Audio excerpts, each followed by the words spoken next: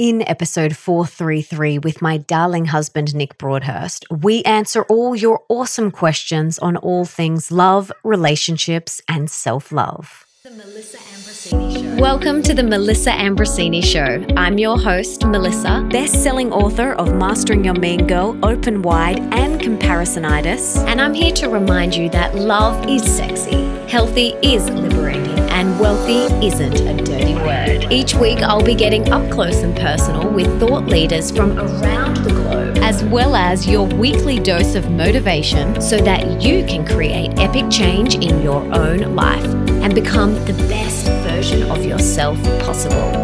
Are you ready, beautiful? Welcome back. It's great to be here. I love being on this show.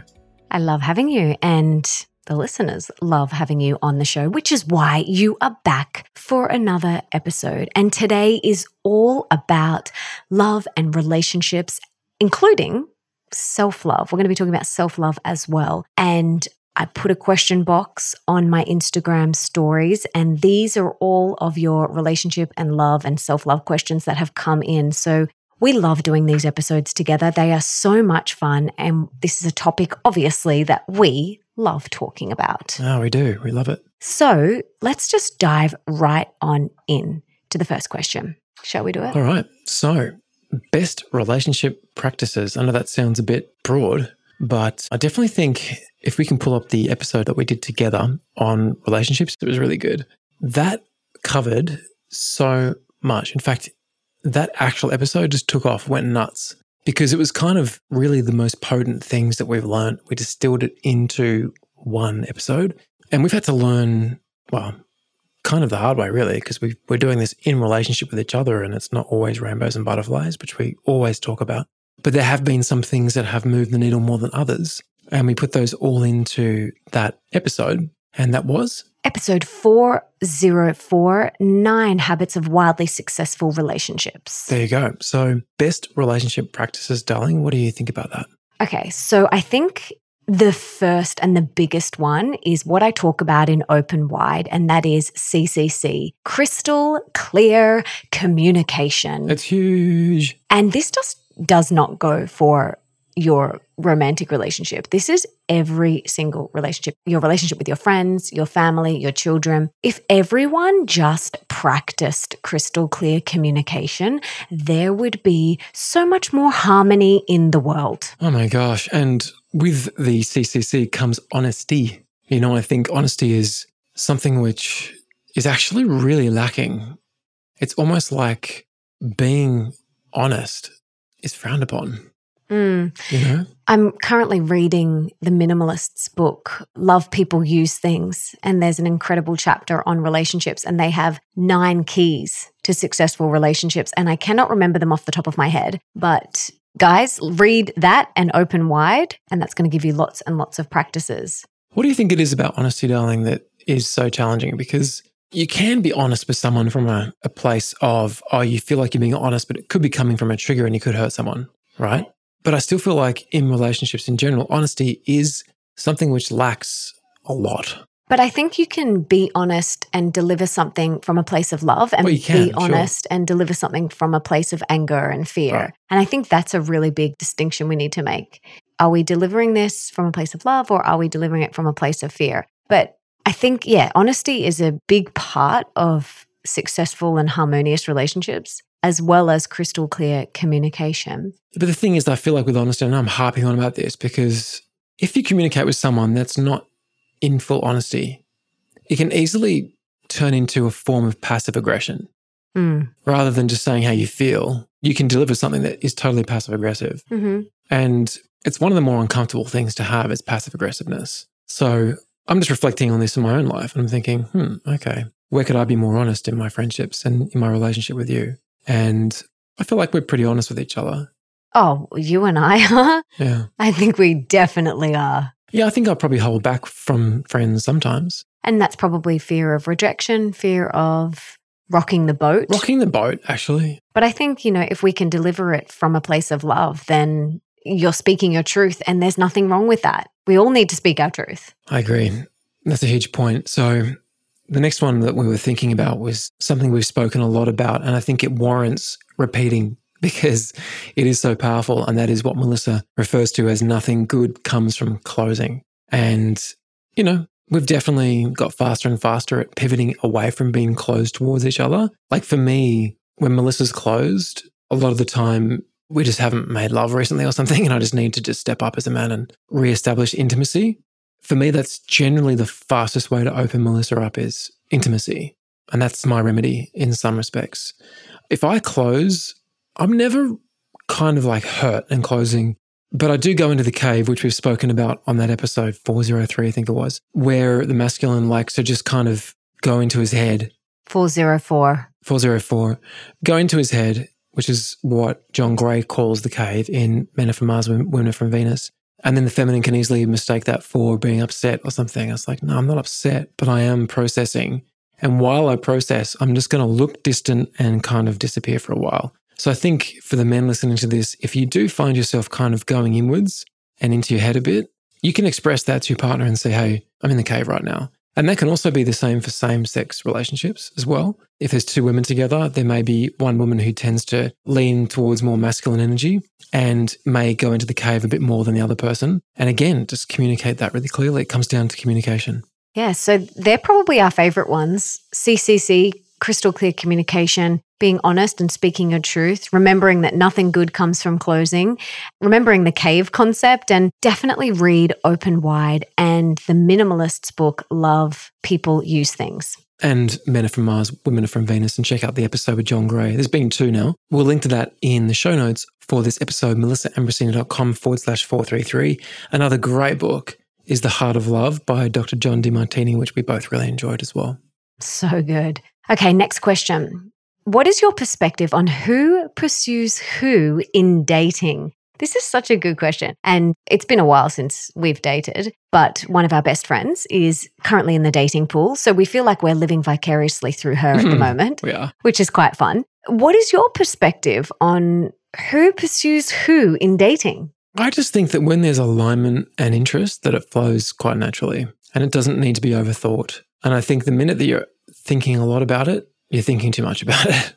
You know, like what comes naturally? Do you want to respond and just like, hey, I'm free this afternoon. Do you want to go for a walk? If that's your truth, just say it. And I think something we did when we dated, there was no second guessing. There was no like, oh, should I message? It was just like, we just did it. It just flowed. I think a really big thing you need to remember is don't play games. Oh, it's the worst. Don't play games like, oh, I've got to wait 2 days before I respond. Otherwise, I'll look too eager and desperate. We did not do that.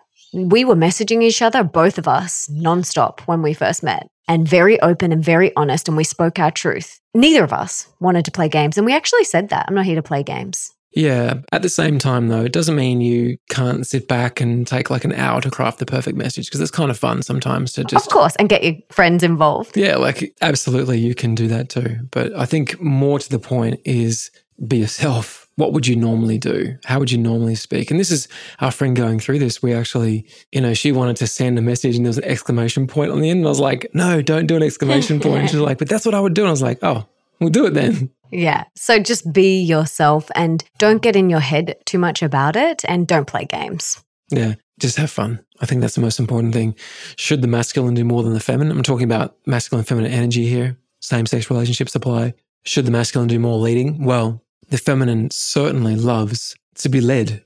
It's just the nature of the feminine. It's that classic visual of the masculine being the flagpole, the feminine being the flag, and the feminine loving that solid foundation, that center. And when the masculine can step up and lead the way and be the captain, it's often, not always, but often extremely attractive to the feminine. So if you're a man listening to this, then that's my greatest tip is, take the lead. And if there's a feminine listening to this, enjoy being led. I know we live in these times of equality and can be confusing with all the messages on social media these days, but you can't escape the fact that masculine and feminine is a timeless principle of energy. And there are certain, rules that tend to apply for those energies. And one of those is the feminine loves direction. So that's something to think about too. Absolutely. Next question. How do you know if you should stay in your relationship and work on it and accept your partner for who they truly are or leave? This is such a big question.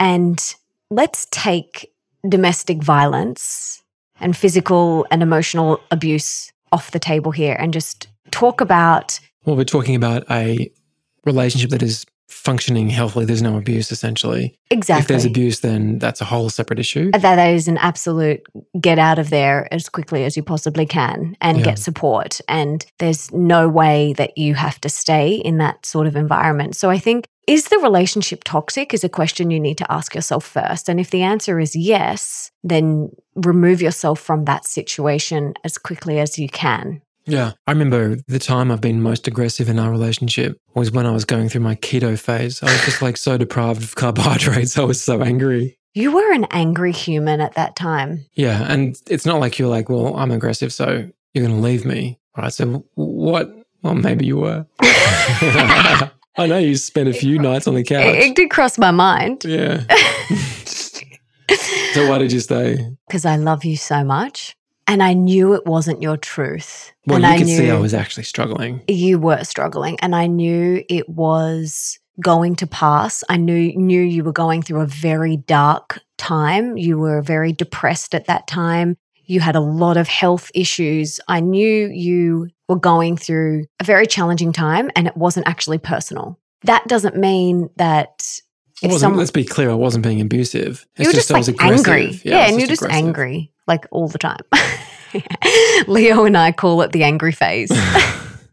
We joke. We're like, remember when he went through the angry phase? And we're always laughing. I just blame it on the butter. The butter. I was having too much butter in my coffee, I think. The keto phase. But I think asking yourself that question, is it toxic, is a really important thing. And tuning back in with your heart and asking yourself, is this person my soulmate? Is this person my person? And if the answer is yes, then maybe you need to get some counseling or some coaching and work through this challenging time together. There's that saying, the grass is greener where you water it. And I think for relationships, the more love and time and energy that you pour into your relationships, the more they're going to grow and flourish. And if you think about it like a bank account, the more you deposit into that bank account, the more the bank account is going to grow. So the more time and energy and love and support and compassion and empathy that you put into your relationship bank account, the more that is going to flourish. And there's a really cool concept that I read about in Love People Use Things by the Minimalists. They talk about that bank account analogy, and they say that for a relationship to flourish, you need two people both depositing into that relationship bank account. If one person is just depositing into it, the relationship isn't going to flow. And so you need both people depositing into that relationship. And of course, there's going to be times, for example, that time we were talking about just before, where I was depositing more into that bank account. I was picking up the slack. I was doing a lot more depositing because Nick was going through a really challenging time in his life. But then there's been times like when my best friend passed away, where Nick was then depositing so much more into our relationship account. So it kind of balances out. But what has to happen in those times, there has to be crystal clear communication. And what Nick and I have done in the past, if one of us isn't feeling 100%, we will just say to each other, I've got 80% in the tank today, or I've got 50% in the tank today. Do you mind picking up a bit of extra slack, or do you mind doing this or this? And that crystal clear communication then allows the relationship to continue to move forward. But when there's no communication, one person is left feeling like, what's wrong? Don't they want to be in this relationship? I'm the one that's always depositing. I'm the one that's always showing up. I'm the one that's always organizing things. I'm the one that's always doing X, Y, and Z. And the other person is not showing up. And then we can feel resentful. So I think it's really important that we have that crystal clear communication, and we remember that analogy of depositing into that relationship account. I'm curious, you mentioned soulmates before. How does someone know if someone is their soulmate? It is unquestionable? Unquestionable, okay, I am just speaking from my personal experience.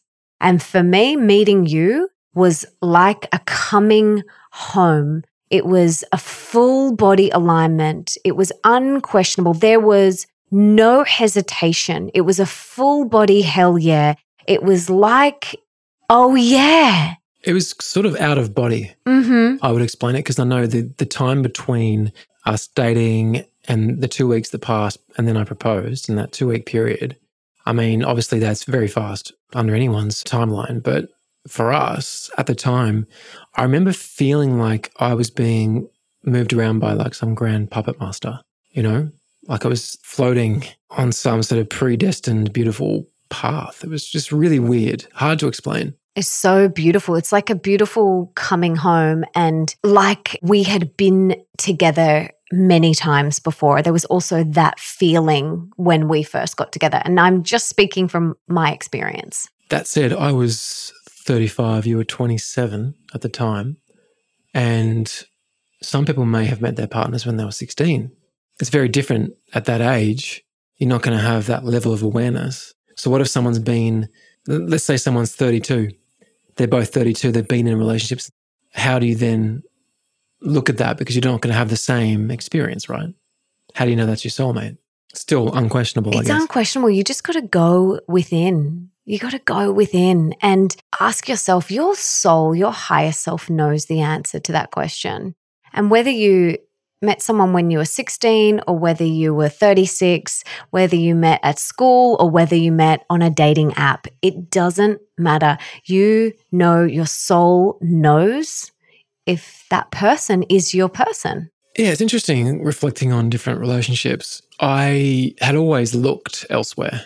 Not like I'd never cheated or anything like that. When you were in other relationships, you mean? Yeah, like I'd always just been interested. Like curious. one eye kind of looking around whilst you were still in a relationship. Yeah, I remember me too. In all my past relationships. Well, there was one time I was at dinner and it was my partner and I and a friend and his partner. And I was so attracted to his partner. I wanted to like take her to the bathrooms and just like do something naughty. Whoa. That doesn't happen. Like that never, ever, ever happens. In this relationship, it's not once have I looked sideways. So surely, from a practical sense, that's got to be a good sign, right? Definitely. So maybe that's another thing people could use. If you've been in there for a while, but you're just super content, attracted to your partner, you don't look elsewhere. I mean, you know, it's totally cool. Like Melissa and I will often say, like, I might be like, oh my God, how beautiful is that woman or that girl? Like, we're totally open to expressing 100%. That. And there's no insecurity around it. No, and I say the same thing. I'm like, he is so handsome. Yeah, and I don't feel anything. I'm just like, okay. He is. Yeah, you're usually like, yeah, he's really, really handsome. So that's another good indicator. But coming back to the question, how do you know whether you should stay in a relationship? I think going within is the biggest thing and asking yourself that question. I think as well you can use this visual as a way of seeing how a relationship plays out. I know I've spoken of this before, but it's been a long time since I mentioned it. I call it the rubber band concept. And it's pretty simple, right? So imagine you and your partner are standing back to back and you have a rather giant rubber band around your waist, right? So it's sort of connecting you together. It's one band. And you can kind of feel it, but it's not particularly like tight. It's not uncomfortable. But then one of you decides to, let's say, start meditating. So you start meditating and that means that the direction of your relationship is going a little bit different now. So let's say Jane decides to start meditating. And so she takes sort of one step to the left. And all of a sudden, both of them can feel this rubber band, but it's not super uncomfortable. It's like, oh, things have shifted in this relationship. I can feel it.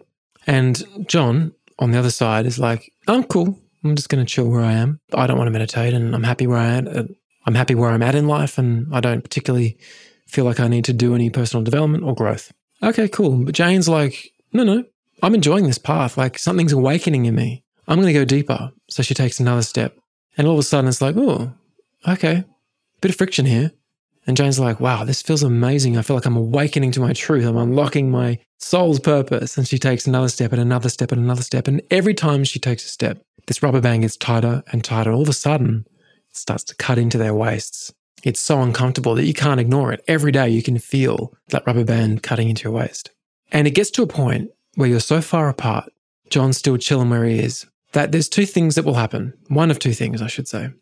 John's either going to get completely slingshot up to where Jane is and go on the journey with her, or the rubber band is going to break. And I think that's a nice way of looking at it. And the question sort of was posed in an interesting way. because it mentioned accepting or leaving.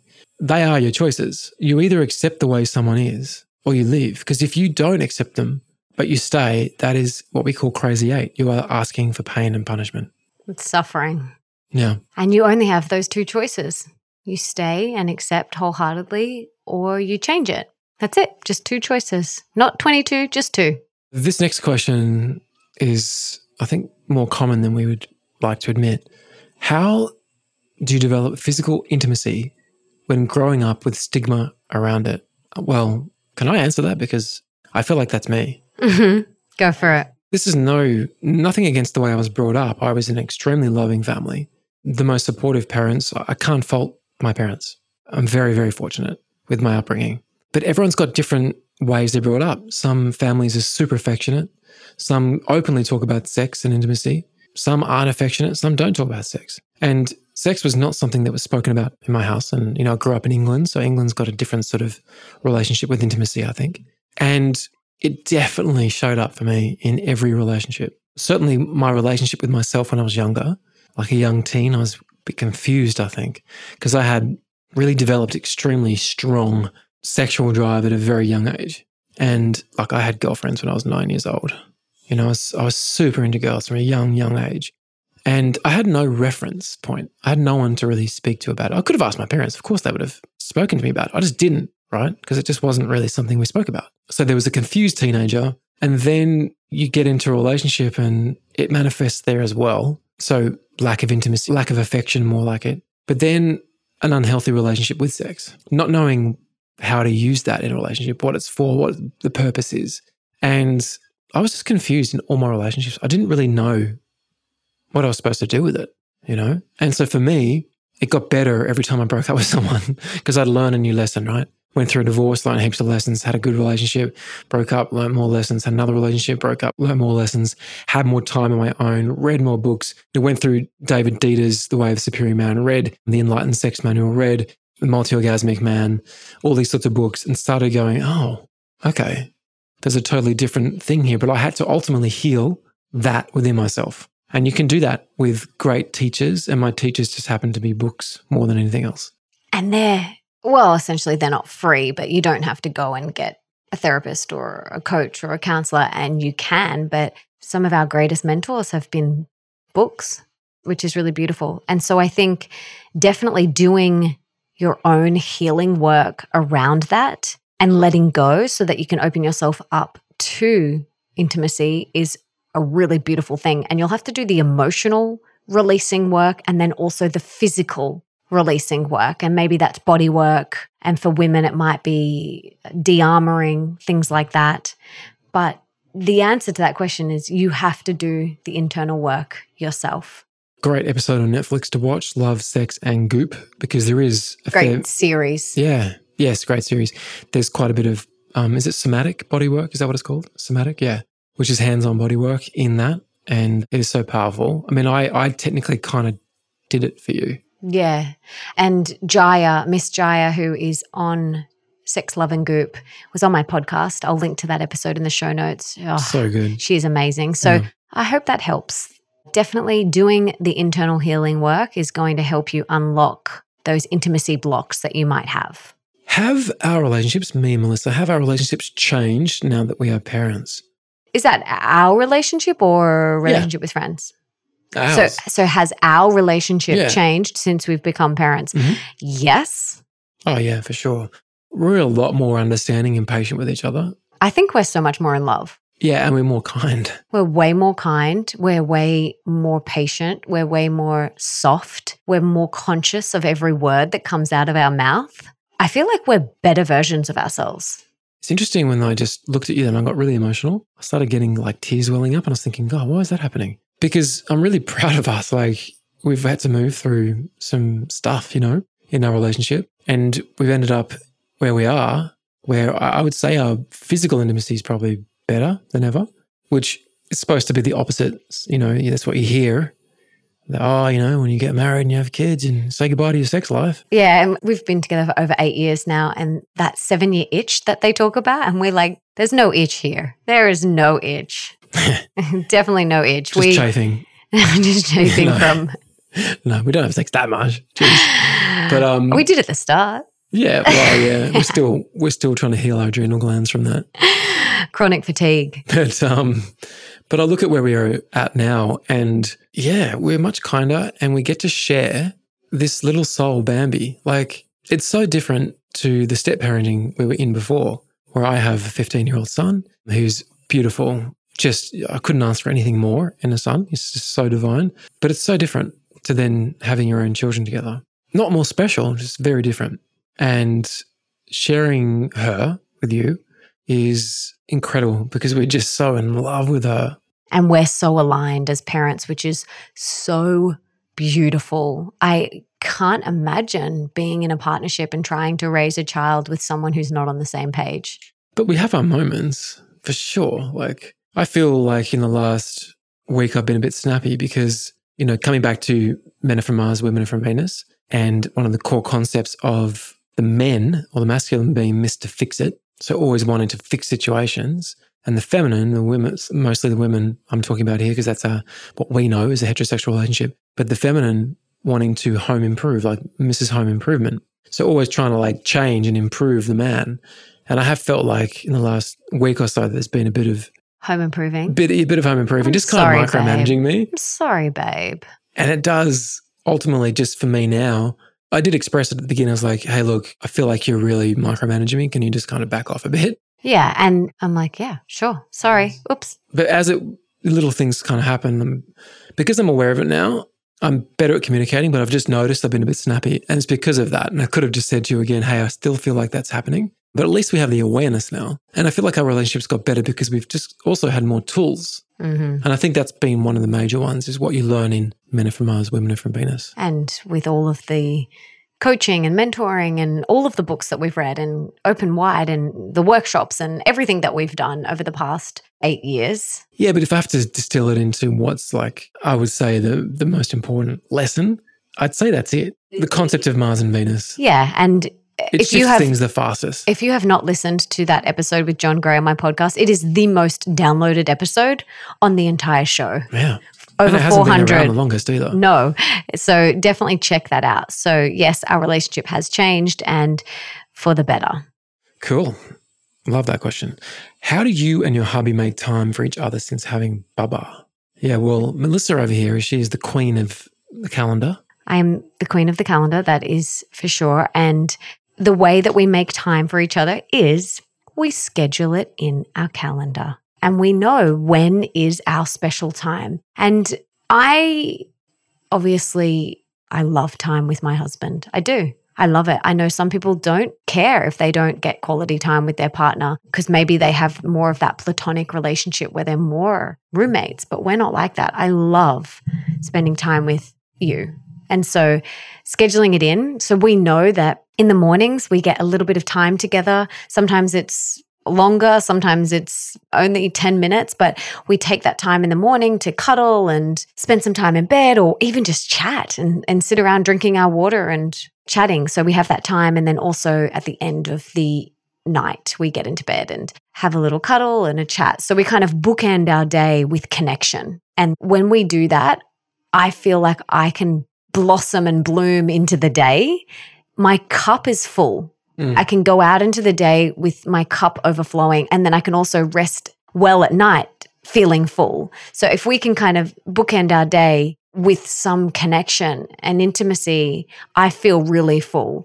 And that doesn't mean you have to spend 2 hours together. Literally, sometimes it's 5 or 10 minutes. Well, this morning it was brief because I had a late night helping someone with a cryptocurrency emergency. But that's okay because it was fine because we've had yesterday we got beautiful time in the morning and we got time in the evening. But if we go like 3 days without time together, that's when I start to get a bit Mrs. Home Improvement and a bit frustrated and just a bit snappy. So, Nick is aware of that and we come back to crystal clear communication, which is another way that we make time for each other is we practice crystal clear communication and we say, this is what I need. So Nick knows that for me to feel full, I love bookending my day with connection with him. What about for you? Yeah, it's interesting because you do communicate so well. I'm fully aware of what you actually need. And so I'm also fully aware of when I'm not delivering what you need.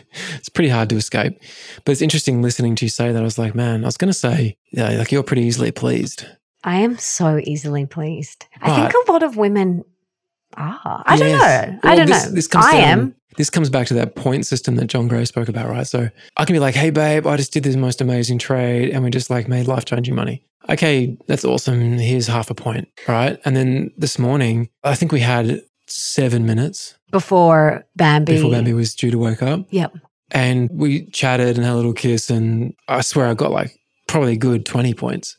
Yeah. Maybe even, about 20. But let that be a lesson to any men listening that, I mean, I don't want to say that women or the feminine is easy to please at all. I think that's unfair. But I think often we think they're harder to please than what they actually are. And just practice crystal clear communication and ask them what they want and find out what their love language is. Work out what their love language is. Like quality time and touch for me is everything. Yeah, and on that note, I'm always clocking, like in the back of my mind, I'm clocking where we're up to, like with our own intimacy and lovemaking. So if I know straight up, like if we have time one morning, if there's space and I feel like it's been too long, if I leave it and choose to just not instigate that, I know I'm not showing up because I know what your needs are. You've communicated them to me very clearly. And our needs are probably a bit different when it comes to intimacy, but I know what yours are. So I think, again, communicating to your partner what you need. Like Melissa's just said straight up, I need to make love this many times a week. And I'm happy because I'm not hard to please. That and some local love chocolate and I'm a happy woman. Literally. That's all I need. Literally, it's all she needs. Well, our friend Tamsin dropped around some local love chocolate drops yesterday, which is a new product. How happy were you to see that? Oh, I mean... How many points? She got about 55 points in the friend bank. I could be like, babe, just made $1 million today. Cool, babe. Here's a point. Here's some chocolate drops. 50 points. And let's make love. 100 points. Yeah, making love's the ultimate point generator. So, and I think one of the most beautiful things you can do, and I think Bambi's really brought this out in me a lot, is playfulness and lightness and softness and make it fun. I think we're more playful now than we ever have been. 100%. Yeah. So bring that out. You know, it doesn't have to be, relationships don't have to be so serious. Just play. I do feel like sometimes we're viewed a certain way by friends or family, whatever, because they're not in your house. They don't see you. Whereas we have someone who works in the house every day with us, here for like 4 hours a day, and she gets to see us how we are. And if she was asked, are Nick and Melissa happy?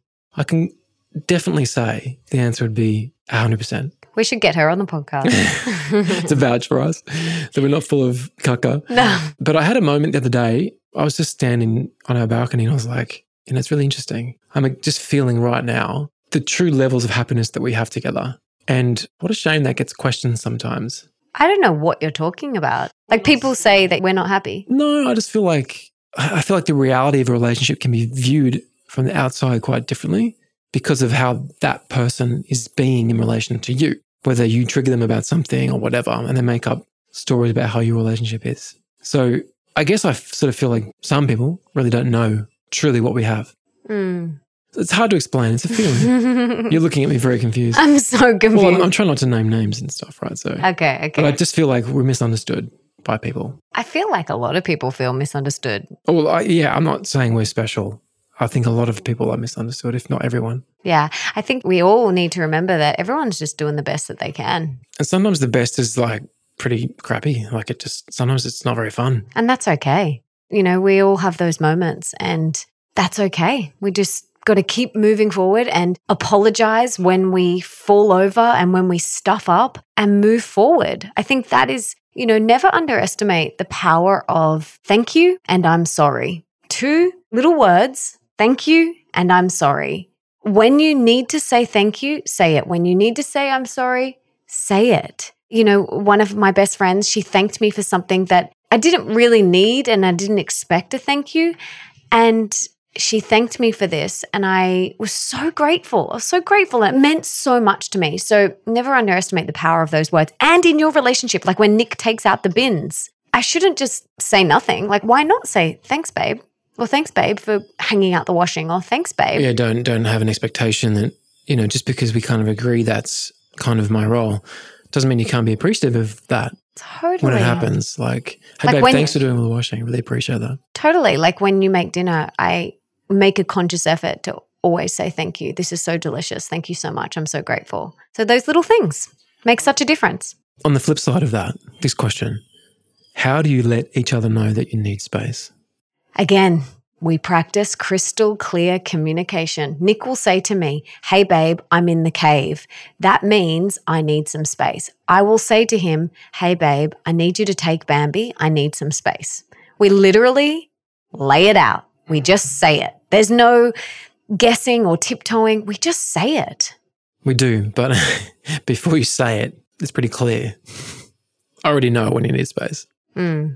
I sometimes, It's not hard to say. yeah. I mean, I appreciate it when you just say you're in the cave. I really appreciate that. That's how I take space, yeah. Exactly. I'm in the cave. Can you just leave me alone? But you don't even have to say that. Like, have a conversation with your partner and work out little codes. Like, Nick and I have so many codes for different things. We keep forgetting. We're like, if I ever say banana, it That means, and then we're like, what was that banana again for? if I say pineapple, it means this. And we're like, oh, I don't remember what all these codes are. But we do have some codes that we still use, and we use a lot, and language that we use. And I am in the cave for Nick means I need space. And for me, I just say, hey, babe, I really need some space. And he will say, okay, cool. Go to the beach for an hour by yourself. And he will literally make me go to the beach. He's like, go now, right now. So just have codes with your partner and practice crystal clear communication. What is your favorite personality trait about each other or for each other? I love, you are one of the most kind people I've ever met. You literally want to help every single person.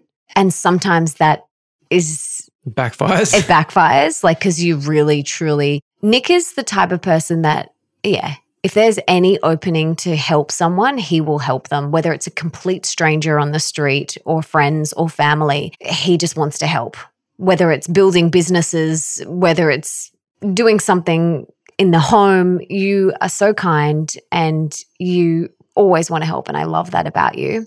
You're incredibly loving, you're incredibly loyal, and you wear your heart on your sleeve. They're just some of the things that I absolutely love about you. Oh, that's lovely. Thank you, darling. Yeah, it's nice to be seen, I guess, by your partner and acknowledged, because you don't always communicate that to your partner. So it's really nice to hear that. For you, I would say there's so much about you. I think you're amazing at bringing people together. You are unapologetically you, which is why you're successful. And I think a large part of why you're successful is that you know who you are and you just are yourself. Again, that also can backfire and be taken the wrong way. But your intentions are always pure. And I've seen times where those intentions can be misconstrued, misplaced, and that can be upsetting for you. But I see the truth in you, and that is that your intentions are always good.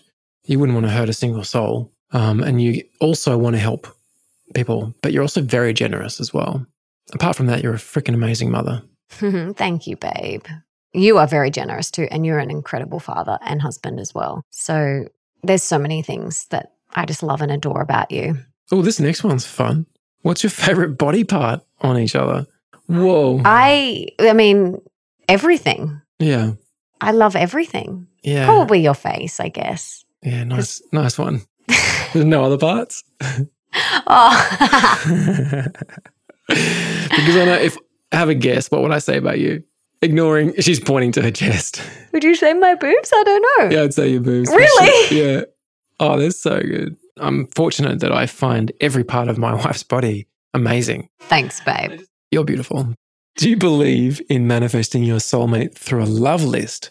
Can the list be too long? That's such an interesting question. I totally think that's a powerful thing, because isn't that just the same as getting clear on what you want and manifesting it? 100%. And I did this before you. I got very clear. I wrote in my journal exactly the type of person I wanted to manifest, and it is you to a T. And I visualized it and I meditated on it, and it was a really powerful exercise to do. So if you are wanting to call in your life partner, definitely get super clear on everything, your core values. Where do you want to be aligned? What are your deal breakers? everything. And I mean, yes, that list can be too long. Yeah, of course. Yeah. Like, I mean, they don't have to have brown eyes and medium to long hair. Like, I mean, look, like how specific are you going to be and how long is it? I think it's just really about core values, because the physical attraction's either going to be there or it's not. I don't think you need to be too worried about the physical side, but the core values is important. This is a great question because I was having a chat with a friend of ours, and literally just a few days ago, and we were speaking about sex, and we were speaking about intimacy. We were speaking about cervical orgasms, actually, and how this person felt like she'd maybe had one but wasn't sure. I was explaining more about it, how it works. And it was super fascinating because all of a sudden it clicked with her. She was like, oh my gosh, I don't think I've ever been met sexually, ever. In fact, I don't think I've ever even realized that was important. And so she said, I need to add that to my list. I want a man who's going to meet me where I'm at sexually, and that we can both fulfill each other's desire and take each other deeper.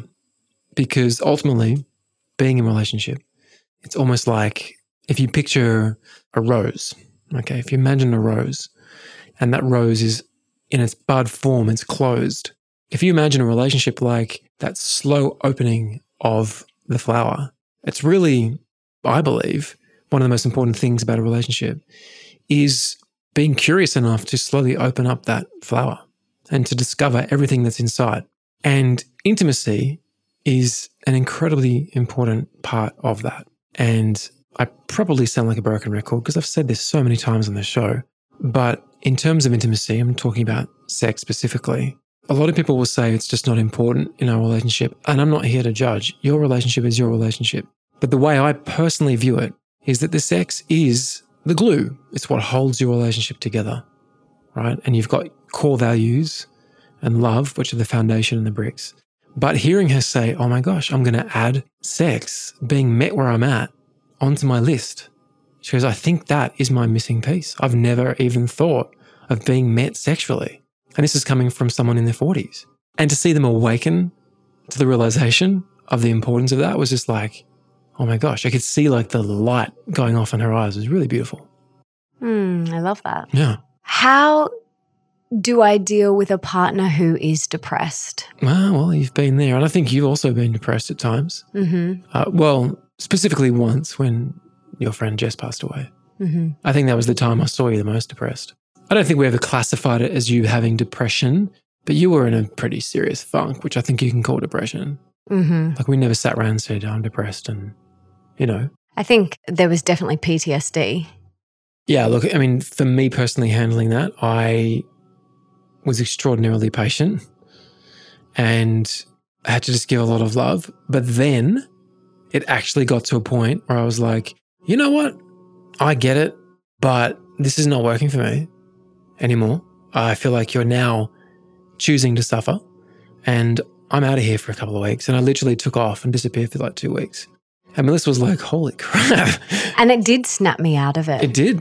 Because how long was I in that funk? 8 months or so? Oh, I thought it was longer. Yeah, I don't know. It was a long time. Well, you were definitely funky for a couple of years. I think it was like 2 years. But like the worst period I'd say was like a good 8 months. Yeah. And then you kind of had to snap me out of it. All right. Okay. Yes, that was a really challenging time. And now it's time to move forward. Yeah, it's time to move forward. And hey, you know what? I love you, but I'm not your punching bag and I'm a bit bruised and I'm out of here. Mm-hmm. And not that I was leaving her, but I just took off to a different state and had some time on my own. And she was like, oh my gosh. And when I came back, she was a different person. And I've also done that to you too. Yeah. When you were going through your challenging angry phase. My keto phase. Your keto phase. I went and took some time as well. And I think when you are dealing with a partner who is depressed, it's big. And holding space for someone to go through that, it's big. It stretches you. And like Nick said, you don't have to be someone's punching bag. So practicing crystal clear communication is really important. And getting some support yourself, I think that's really important. Having someone to talk to. And I definitely did that whilst Nick was going through his challenging time. I had someone that I was confiding in and was supporting me and holding space for me. You also cannot be someone's savior. You can try, but you'll probably fail because someone who's going through that has to save themselves. And that's tough because you want to help them. And of course, someone going through that period, having someone who loves them as their rock is incredibly supportive, but you also can't save them. So, every situation is so different and you have to decide what's right for you in the moment. It's not an easy one by any stretch of the imagination. No. But definitely getting some support, even if that is a friend or a therapist, a coach, a mentor, that's really powerful. So the next one is about intimacy post-baby. So how do you maintain connection and intimacy after having a baby? And did we even struggle with intimacy after having Bambi? 2 questions. How do you handle that? And did we struggle? No, we had about 7-week break, I think it was. We were just waiting for that kind of all clear from the physio to say, hey, Melissa's healed well and her pelvic floor is in good shape. And, and we just took it really slow with no expectations. It wasn't about having orgasms, and it was just about re-engaging in that way together. We went to a women's pelvic floor specialist physio and at that 7-week mark, and she gave us the all clear to make love again. And she basically told us how to do it. She was like, okay, I want Melissa to guide in. This is not about deep penetration. This is very slow and 1 centimeter at a time, use some coconut oil. So there's no stress about, am I getting turned on? Or it was just literally about engaging physically with no expectation. Yes. So no, we didn't struggle with intimacy at all. And how do we maintain connection and intimacy now that we have a baby? We schedule in time together. Well, we know that between 6:30 and 7 is kind of our time. We're both awake pretty early, before 5 a lot of the time. And I like to do a lot of my morning routine. Melissa will do shorter morning routine and then some work in the mornings. But I like to get heaps of other things done, maybe have a sauna, go for a walk, do some breath work, all sorts of things. But I know 6:30, I'm back and we are having time, whether it's chatting, making love, whatever it is. There's half an hour together. This morning it was shorter because I slept in for various reasons. I think it's really important when it comes to intimacy, practicing crystal clear communication with your partner and saying, ideally, in an ideal world, how many times do you ideally want to make love in a week? And then sharing how many times you want to make love in a week. I think that's really important to just have that clarity so that both of your needs are being met and you both feel full and satisfied. Right on.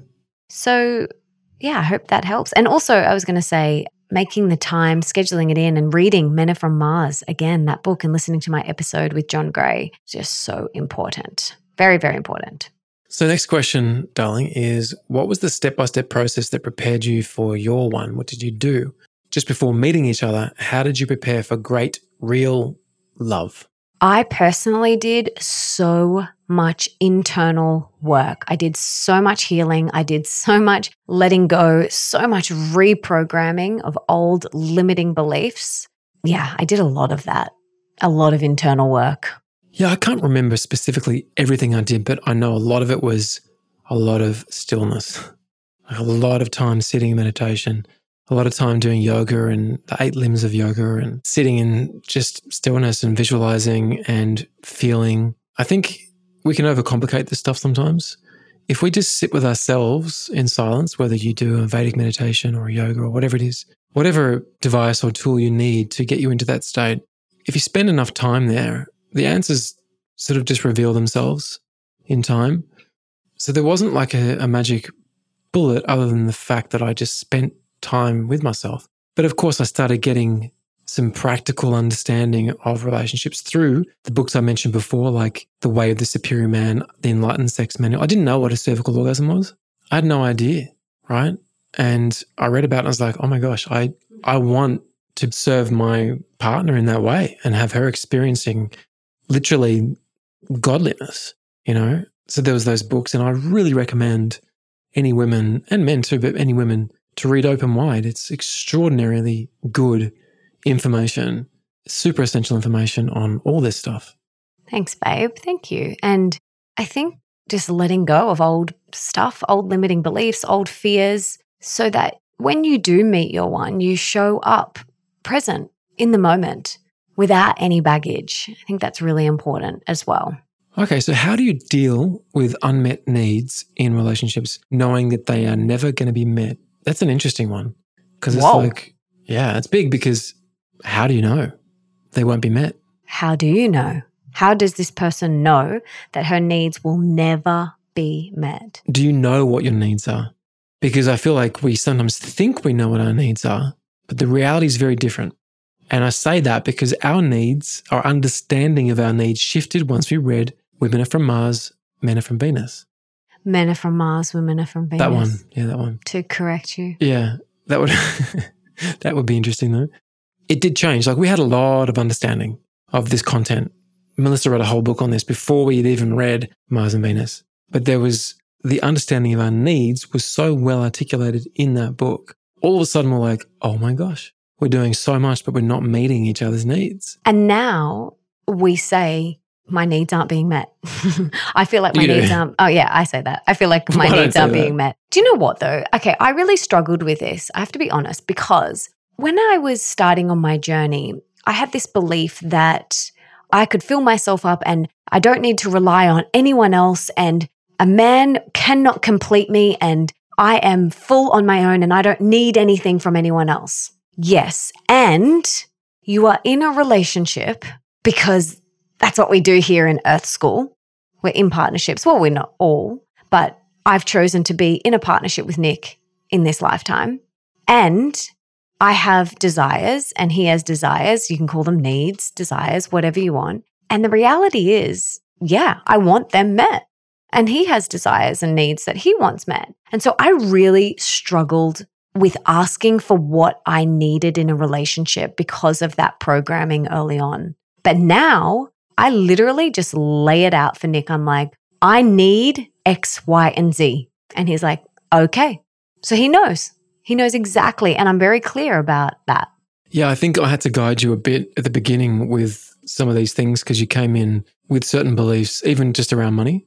So yes, I had this belief that, no, I don't need a man. I have my own investment properties and I've got my own money and I don't need anyone else. Yeah, which, power to the people, man. Well, that's totally true. You don't actually need a man financially. But I was coming from a place of fear of it being taken away from me. Yeah. And so when we came together, I was like, hey, I think, it's been a few months. Let's start talking about merging everything. And you're like, whoa, what? Yeah, I think what's mine is yours. I don't want to be separate. I mean, obviously our relationship was very fast. So get engaged in 2 weeks and then we were getting married 5.5 months later. Like it's a bit of an accelerator. We've got to have these conversations quicker than most people. But we basically committed to merging everything once we were married, which was the 5.5 month mark. And that was really uncomfortable for Melissa, really uncomfortable. But ultimately, once you move beyond that, you've never given it a second thought. No, and I think it was an upgrade for me. You reach that ceiling and then you have to bust through the next one and then the next one and then the next one, and you're always growing and evolving, and that was a big stretch for me, but I busted through it. Everyone's different, each to their own, but for us personally, we found that by merging and being essentially united when it came to our assets and our finances, we're more powerful together. Okay, moving on. So words of comfort for someone going through a breakup. So I did a podcast on grief, how to deal with grief from heartbreaks or loss. And I've got a blog post on it and I'll link to both of those in the show notes for you. I think when it comes to anyone going through a breakup, I mean, when my girlfriends have gone through breakups, the things that have worked for them is just telling them how much I love them and how much I'm here for them and support them. And raw vegan chocolate is always a really great idea. But I think, just sharing with them how much you love them, how much you support them, you're here for them, and also asking them, how can I show up for you? Would you like me to check in? Would you like to catch up? Do you want some space? Just practicing that clear communication and asking them what they need and giving that to them. Which is great advice from you're witnessing someone, but what if you're the person who's going through the breakup? And for me, reflecting on that, I just think, please never forget how freaking awesome you are. I think that's the most important thing. Because often when you go through a breakup, it can really rock your self-worth, really can shake you up. Why didn't this person love me? Or why didn't this work? Am I not good enough? What's wrong with me? And it's not always that. Sometimes it's like a really conscious choice to leave someone and empowering, but often it's not empowering. Please don't forget that you are freaking awesome. So what do you have to do in your life to remind yourself of how freaking good you are, how awesome you are, and do more of those things? Absolutely. Another question I wanted to answer before we move on to the self-love section. What do you do when you're in love, but they keep hurting you and you're too in love to leave? Well, it comes down to how are they hurting you? Because that to me just sounds toxic, dangerous. Very toxic, very unhealthy. So, for example, one of the most common things is infidelity. They keep having affairs or whatever it is. If someone is repeatedly hurting you, ask yourself, how would you rate your own level of self-worth right now? Because if your self-worth is high, you do not allow people to repeatedly hurt you, right? So I think you need to then, don't look at the partner, look at yourself, first of all. And if that person's crossing certain boundaries that are not acceptable to you when they do this, when you dial up that worthyometer, as Melissa would say, you might be like, oh my gosh, yes, I love this person, but I'm so much better than this. I'm worth more than this. I'm out of here. And it becomes very clear that it's time to leave, or it's time to seek counseling, or it's time to do something. But to just let them keep hurting you is madness. It's like, what does Einstein say? Insanity is doing the same thing over and over again and expecting a different result. And that's what that is. That's complete insanity. And I feel for you, whoever that is asking that question. But I think it's time to really look at, how do you feel about yourself first? And something we haven't spoken about is setting healthy boundaries. There is nothing wrong with setting healthy boundaries in all of your relationships. Like Nick knows there is things that I just won't stand for. And I know for him, there is things that he is staunchly against and won't stand for as well. And I respect that about him. He has boundaries. What's an example? Oh, cheating for sure. Like there's. Let's talk about that. Mm-hmm. Okay. So I wake up tomorrow and you come in for our 6:30 little cuddle and you say, I have something to tell you. I ate all the chocolate last night. No, I have something to tell you. That's happened. Yeah, usually by me. Yeah, it's not me. If it's loco love, it's me. But I have been seeing someone. I was attracted to them, and last night I told you I was here, I was actually over there, and I slept with them. Now, of course, it would be very painful, and that's okay. Like, it doesn't matter how good your self-worth is, that will hurt because it's betrayal. It's a betrayal of trust, and it will hurt. Doesn't matter how freaking enlightened you are.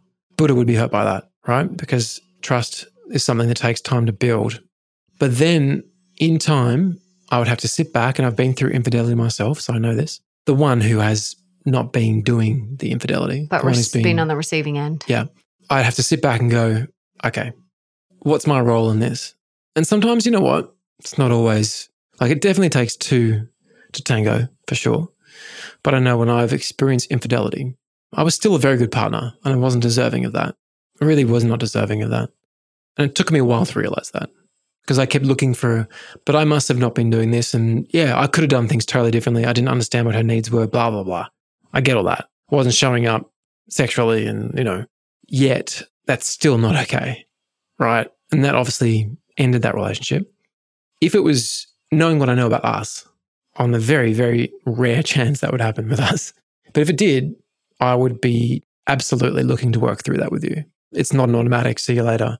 I know you're mentioning boundaries. Of course, it's a boundary. Like, I don't want you to go and have an affair, right? But I would absolutely work through it because I know what we have, and it would mean that something was off, and I'd want to identify what that was and fix that and rebuild that trust. Now, if it had been happening for 3 years, it would mean that what I thought we have is not real.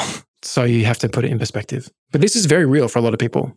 Yeah. And I want you to work out, what are your boundaries? What are you okay with? What are you not okay with? Even just in the bedroom, anger, aggression, like those sorts of things. Like, what are your boundaries in your intimate relationship? And so tomorrow morning, Melissa, at our 6:30 little rendezvous, I come in and I say, darling, I said last night I was fixing a crypto emergency. I was actually with Jessica Alba. She was in town. I've always wanted to have sex with her, to be honest. And I did. Yeah. What do you do? I don't know. Maybe not just Scrubber, but I had feelings for someone and I acted on it last night. Oh, I mean, It's hard to yeah, it's really hard to put yourself in that position. definitely. But I go through in Open Wide, I talk about setting healthy boundaries. And I think it's a really important thing to do, not just for your romantic relationship, but for your friendships and all of your relationships. So you're not committing anything here. You're not going to say you'll work through it with me, or he just glossed over that one, darling. It's a hard cut out of my life. No. Well, you've always said to me you draw a line at infidelity. Mm-hmm. You've always said that. Yeah. You know, and I'm like, but I don't know. I've also not been in that situation with you, so I don't know. But it's not in my makeup.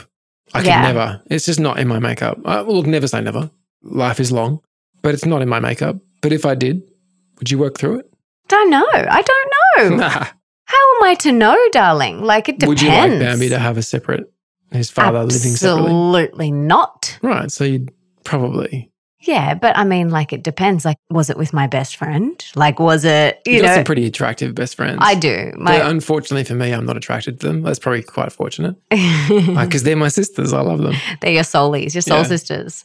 Anyway. Bit of a tangent there, but bit of a tangent. It was kind of fun. I wanted to talk about boundaries and setting them, and I think it's really healthy that you set healthy boundaries for yourself with all of your relationships. It's not something to think is a negative thing or is too harsh. It's very essential for harmonious relationships.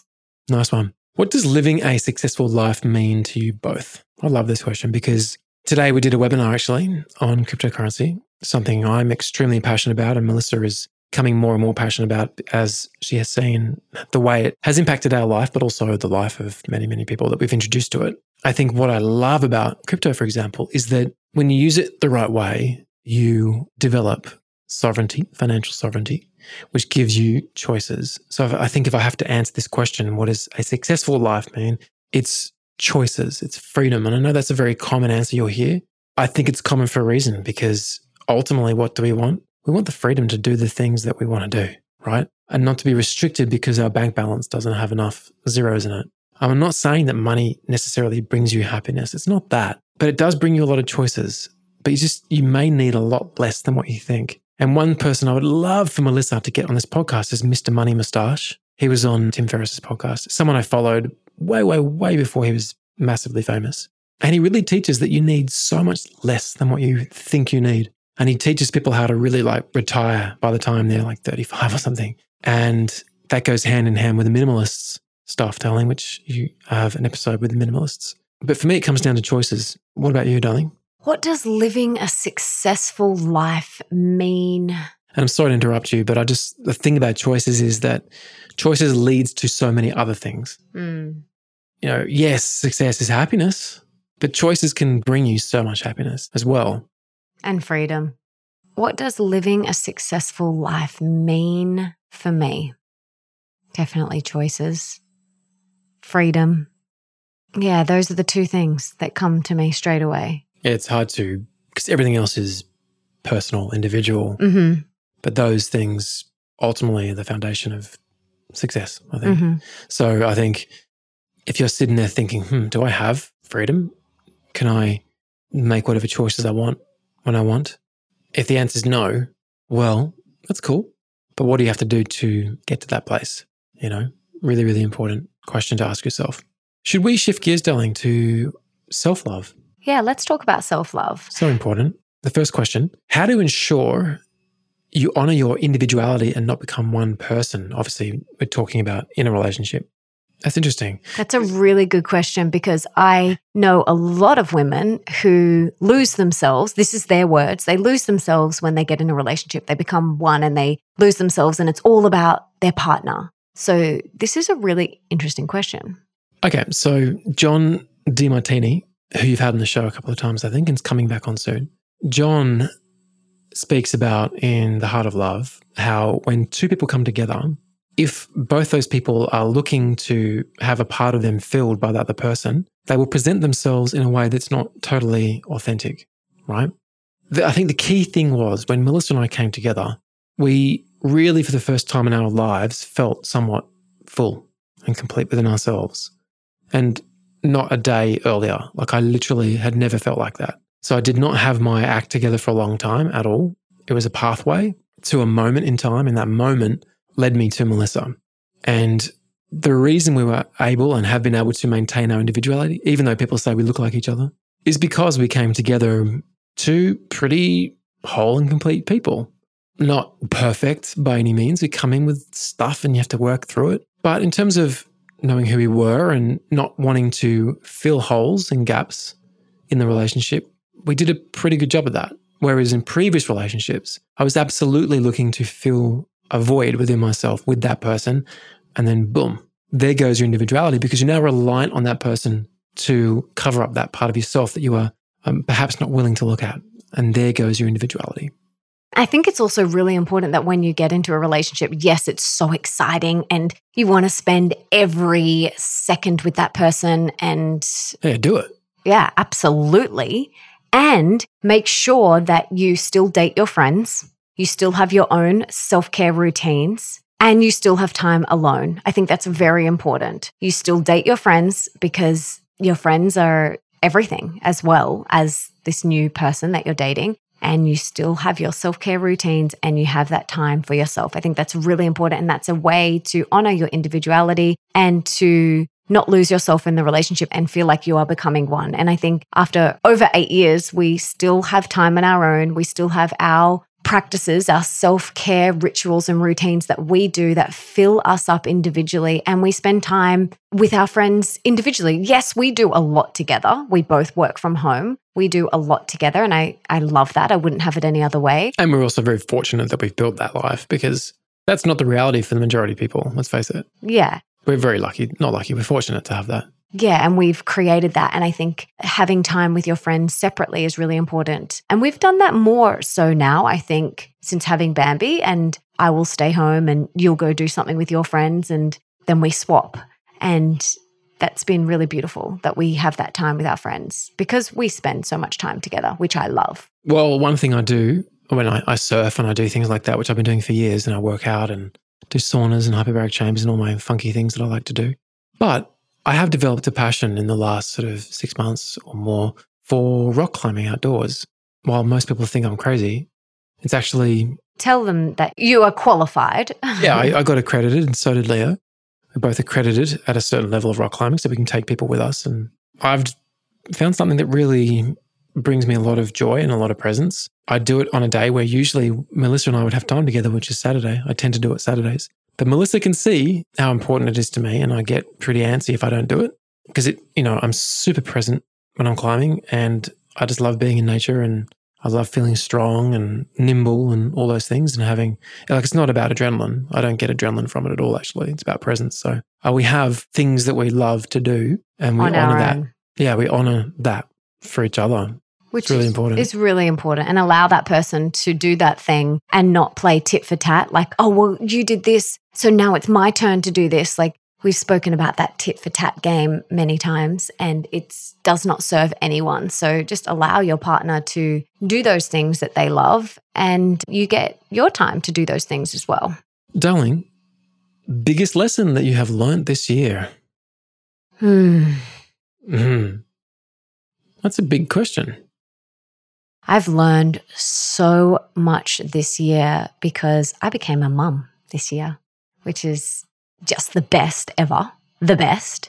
What have I learned? So many things. I think one of the biggest things is the power of presence and how important it is to be present, the reminder that the present moment is all we truly have, and to come back to that. I've just been so reminded of that, especially since having Bambi.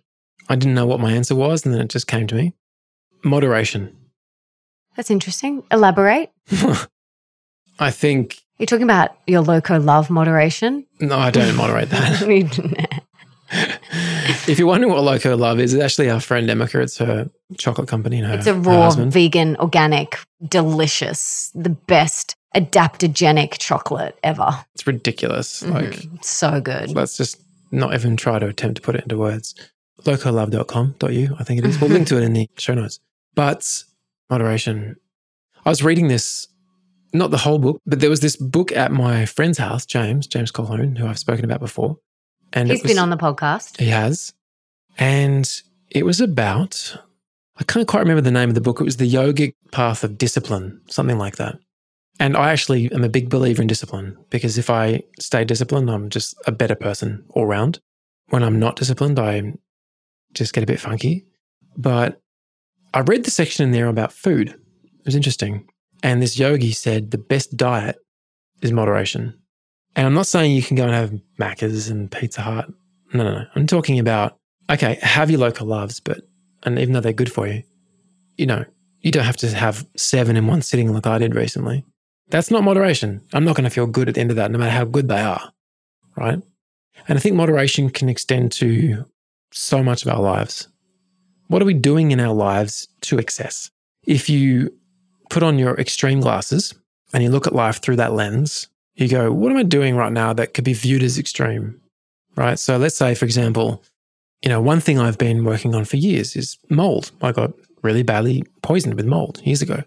Still cleaning up bits and pieces of that. Now, if I sit there and I go, I'm going to go after the mold, I'm going to kill it, right? The reason that's extreme is because if I'm going after one thing, I'm going to create imbalance somewhere else in my body. And I think you can use that sort of analogy in so many areas of your life. Like, where are you doing something too extreme? That's what I mean when I say moderation. Does that make sense? Yeah, I like that. It's a goodie. In Buddhist terms, the middle path. Mm-hmm. Yeah, I love that. Okay, how do you dive into your feminine in a daily basis? And then there's another question that is similar to this. How do you pull back into your feminine when you are so used to being in your masculine? So let me answer the first question. What do I do to dive into my feminine on a daily basis? There are so many things that I do that help me tap into that feminine energy.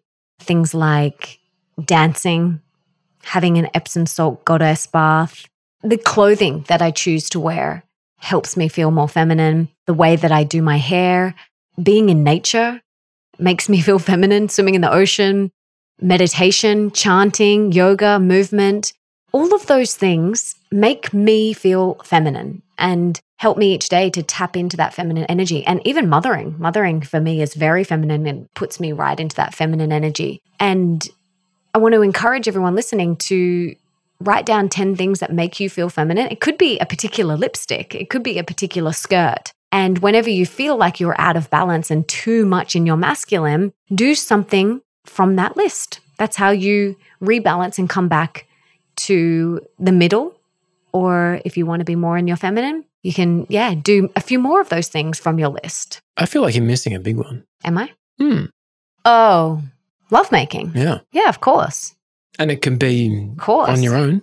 Yeah. As well. Of course. Super important. That makes me feel very feminine. 100%. Yeah. Mm-hmm. It's like turbocharged. Yeah, definitely. Yeah, that's a good question because women have been asked to step into a more masculine energy on a daily basis, the way that the world has been set up and it's changing. But it's important to come back and to, I guess, honor the feminine in you and not look at it as there's a lot of sort of equal rights, feminism, et cetera, right? I get it. But the energy still exists within you and it's important to honor that and should never be viewed as a weakness, ever, because it's actually your power. Definitely. Okay, so next question. Tips for becoming the best version of yourself. It's obviously quite a broad question. If I had to answer it, I'm going to keep it really simple. I'm going to say meditate twice a day, every day. Definitely. I am going to second that. I feel like the best version of myself when I am meditating. And when I do my other self-love, self-care practices also help me feel like the best version of myself. And the chanting and the journaling and the reading and going to bed early and meditating and doing yoga, all of those things help me show up as the best version of myself and help me feel like the best version of me. And I also know what doesn't make me feel like the best version of myself. I know what doesn't make me feel like that. Scrolling social media doesn't make me feel like the best version of myself. Spending lots of time on my phone and computer. You've been great at this lately, though. You've really scaled back. Oh, yeah. Because I have no choice, which is great. No, you scaled back as a mum. Like you were doing more a month ago than you are today. True. That's very true. You've made a conscious choice to limit yourself to 15 minutes. Of social media? Yeah. No, it's 30 minutes. I put a timer on I've got that the limiter app. thing. Yeah. But when you run a business that's so dependent upon social media as well, not dependent, but it's a huge part of it. It's not a lot of time, but you've made the choice, well, it'll be what it'll be. Mm-hmm. It's not important enough. Yeah. I don't want it to take me away from my time with her. So I know what doesn't make me feel like the best version. Also, things like negativity, gossip, being inside all day, being on my computer or my phone all day, all of those things don't make me feel like the best version. So I think work out what makes you feel like the best version of yourself and then also work out what takes you away from that. That question before about biggest lesson this year, I want to add in the negativity because it's just, I don't know, I find it easy to slip into that. A little bit gossipy, a little bit negative sometimes. It's not horrible stuff, but it's not high level either, high grade.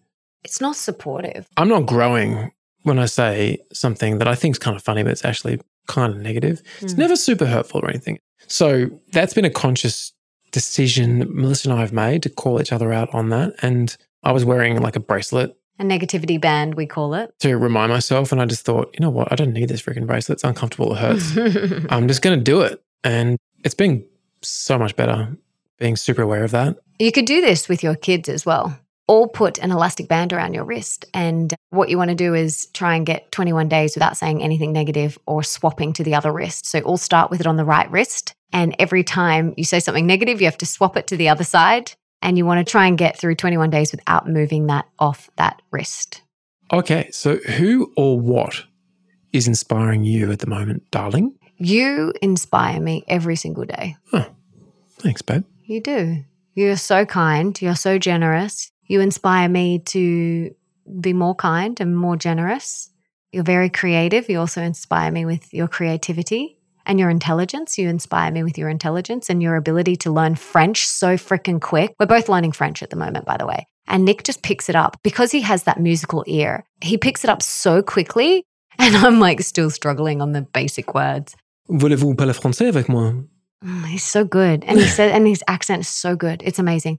Anyway, so that inspires me. And also Bambi inspires me so much. She makes me want to, she is the best. She just makes me want to be the best version of myself. She makes me want to be better, more all the time. Yeah. So you and Bambi are definitely inspiring me at the moment. I agree with that. Totally. I was going to say about the generous thing you mentioned before, it's kind of something I need to look at because right now I'm in this sort of phase where I feel like pulling back on that, not giving as much. I know it's appreciated, but sometimes it does kind of backfire. I think that is just been lack of communication. And if it was in person, it wouldn't. Yeah, but I think it's okay to just kind of pull back sometimes. I know that's kind of closing, but also that's a boundary. Exactly, it's a boundary. So that was a separate question, but inspiring me, who or what? I'd have to say my next album. Oh, it's so good, guys. Your next album is beautiful. It's taking so long. I'm so sorry. That's okay. But, you know, we live in COVID times and I'm doing everything via FaceTime and Zoom. So it just takes longer, but I'm really, really proud of the songwriting. I'm really inspired by that album. Really inspired. I sometimes hear it and I'm like, wow, holy moly, do I get to release that? That's so exciting. So that's fun. What is helping you achieve peace and calmness right now? Peace and calmness. Well, I mentioned rock climbing. That brings me a lot of calm and peace. And you're surfing? Always surfing. Just doing all the things I love, like getting to the sauna. My kettlebell training I'm doing, which I'm really, really enjoying. Much more balanced. I'm not working on aesthetics. I'm just developing this strong, supple body that will look like whatever it's going to look like. You know, I've accepted that within myself and I want to live a long, happy, healthy, mobile, vigorous lifestyle. So I'm training differently for that. I think it's always the same things. I mean, my children bring me so much of that. Mm. Knowing they're okay and knowing they're happy brings me a lot of peace and good food. Loco loves. Man, this is like the mass. They should just call this show the Loco Love episode. I know. And for me, definitely meditation, taking time off social media and away from my computer and my phone. Since having Bambi, she has 2 sleeps a day. And so they are the only 2 opportunities for me to be on my phone and computer because when she is awake, I am not on those things. And so having time off those is really lovely, and time in nature, getting to bed early, having white space in my calendar. Oh my gosh, that brings me so much peace. For Nick, this is where Nick and I are very different. If his calendar was completely jam-packed, it would not affect him. Yeah, just ignore it. Yeah, where if my calendar is completely jam-packed, seriously, I feel anxious and overwhelmed. So lots of white space in my calendar, yoga, all of my self-care rituals, chanting, goddess baths, like reading, all of these things bring me so much inner peace and calmness. Best success boosting mindset exercise to bring oneself out of being mediocre or stuck. Now, I'm going to give a couple of tools I think can be really helpful for this, because sometimes mindset is quite hard to shift consciously, if that makes sense. So I would highly recommend looking at a couple of apps. One is called Grace Space, which is a hypnosis app. I think hypnosis is really fascinating for shifting mindsets because it really shifted mine when I needed it. And the other one is the Tapping Solution by Nick Ortner. And I think tapping is another fascinating way to shift your mindset if you do it consistently enough. And that app has so many different things. Like you can just search in the app whatever you're feeling, and there tends to be like a tapping for it, which is super cool. So check out the Tapping Solution. Have you had Nick Ortner on the show, darling? Yes, I have. So we'll link to Nick Ortner's episode on tapping in the show notes at melissaambrosini.com/433. What do you say about that, darling? Because we always say meditation, but I was going to say using a mantra, mantras, boosting your mindset exercise. I was going to say using mantras. That is one of the best ways that I have been able to quickly shift my mindset from being stuck, is using a mantra and definitely tapping. But yeah, mantras, I am enough, I am worthy, depending on what you are wanting to move through at that time. You have an episode, I'm not too sure if it will be out by now, but the episode with the author of The Buddha in Your Mirror. Will that be out by now? Next week. Oh, cool. So next week, check out the episode 434, which is on Buddhism, and really fascinating story how he came across these guys. But in that episode, there is a mantra which goes like this. Nam-myoho Renge Kyo, Nam-myoho Renge Kyo, Nam-myoho Renge Kyo, without the voice break in the middle. That's like, I'm still going through puberty. You'll learn about that mantra. Guys, do not miss that episode. Share it with people. It's freaking awesome. Speaking of mantras. And now at the last question of the day. How can you trust someone and become vulnerable if you got hurt doing that previously? Interesting. So there's a wound. There's a wound. We've got to heal that wound first. And remember that vulnerability connects us. So we need that vulnerability in order to have deep, harmonious, fulfilling relationships.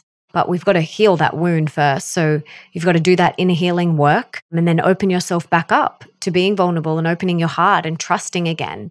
Well, it's often easy to say that, but how to do it. So if you're talking about healing the wound, I was just reflecting on that when you were talking, and I was thinking, okay, you're carrying something with you. How do you move beyond it?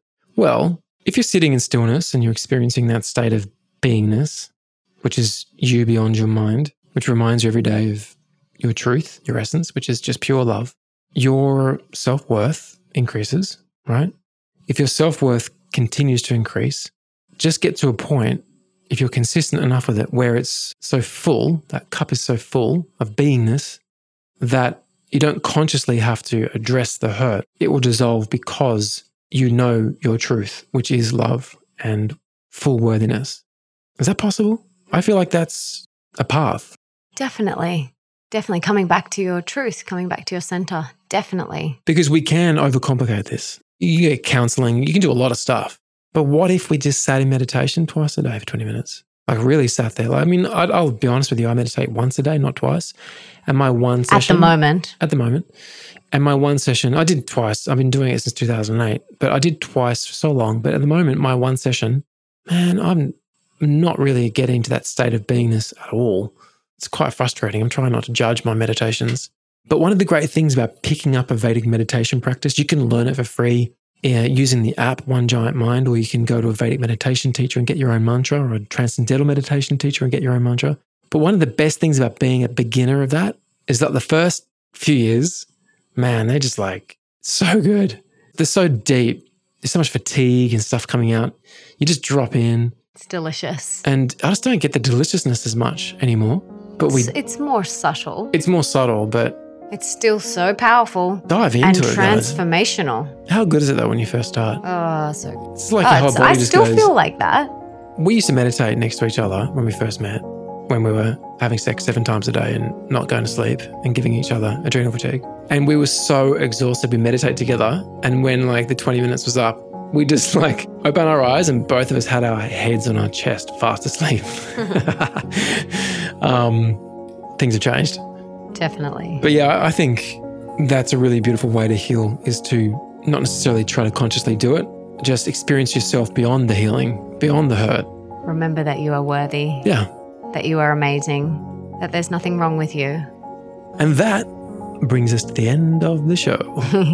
Really hope that you guys loved this episode as much as we did. We love doing them for you. And we will do more. Don't you worry about that. Thank you for being here, guys. We love you. We've got to go get baby girl now. Lots of love. Peace. Mwah. I love having Nick on the show. It is so much fun, and we could truly talk for hours and hours and hours if we didn't have a little tiny human to attend to. So I hope you got a lot out of this show, and please keep sending me your questions, and we will keep doing more episodes like this together. And if you loved today's conversation and you got a lot out of it, please subscribe to the show and leave me a review on Apple Podcasts, because that means we can inspire and educate even more people together. And it also means that all of my episodes will pop up in your feed like magic, so you don't have to go searching for any new episode. And please come and tell me on Instagram at Melissa Ambrosini what you got from this episode. What you got from this episode. I absolutely love hearing from you and connecting with you. So please come and connect with me on Instagram. And before I go, I just wanted to say thank you so much for being here, for wanting to be the best, the healthiest, and the happiest version of yourself, and for showing up today for you. You rock. Now, if there's someone in your life that you can think of that would really benefit from this episode, please share it with them right now. You can take a screenshot, share it on your social media, email it to them, text it to them, do whatever you've got to do to get this in their ears. And until next time, don't forget that love is sexy, healthy is liberating, and wealthy isn't a dirty word.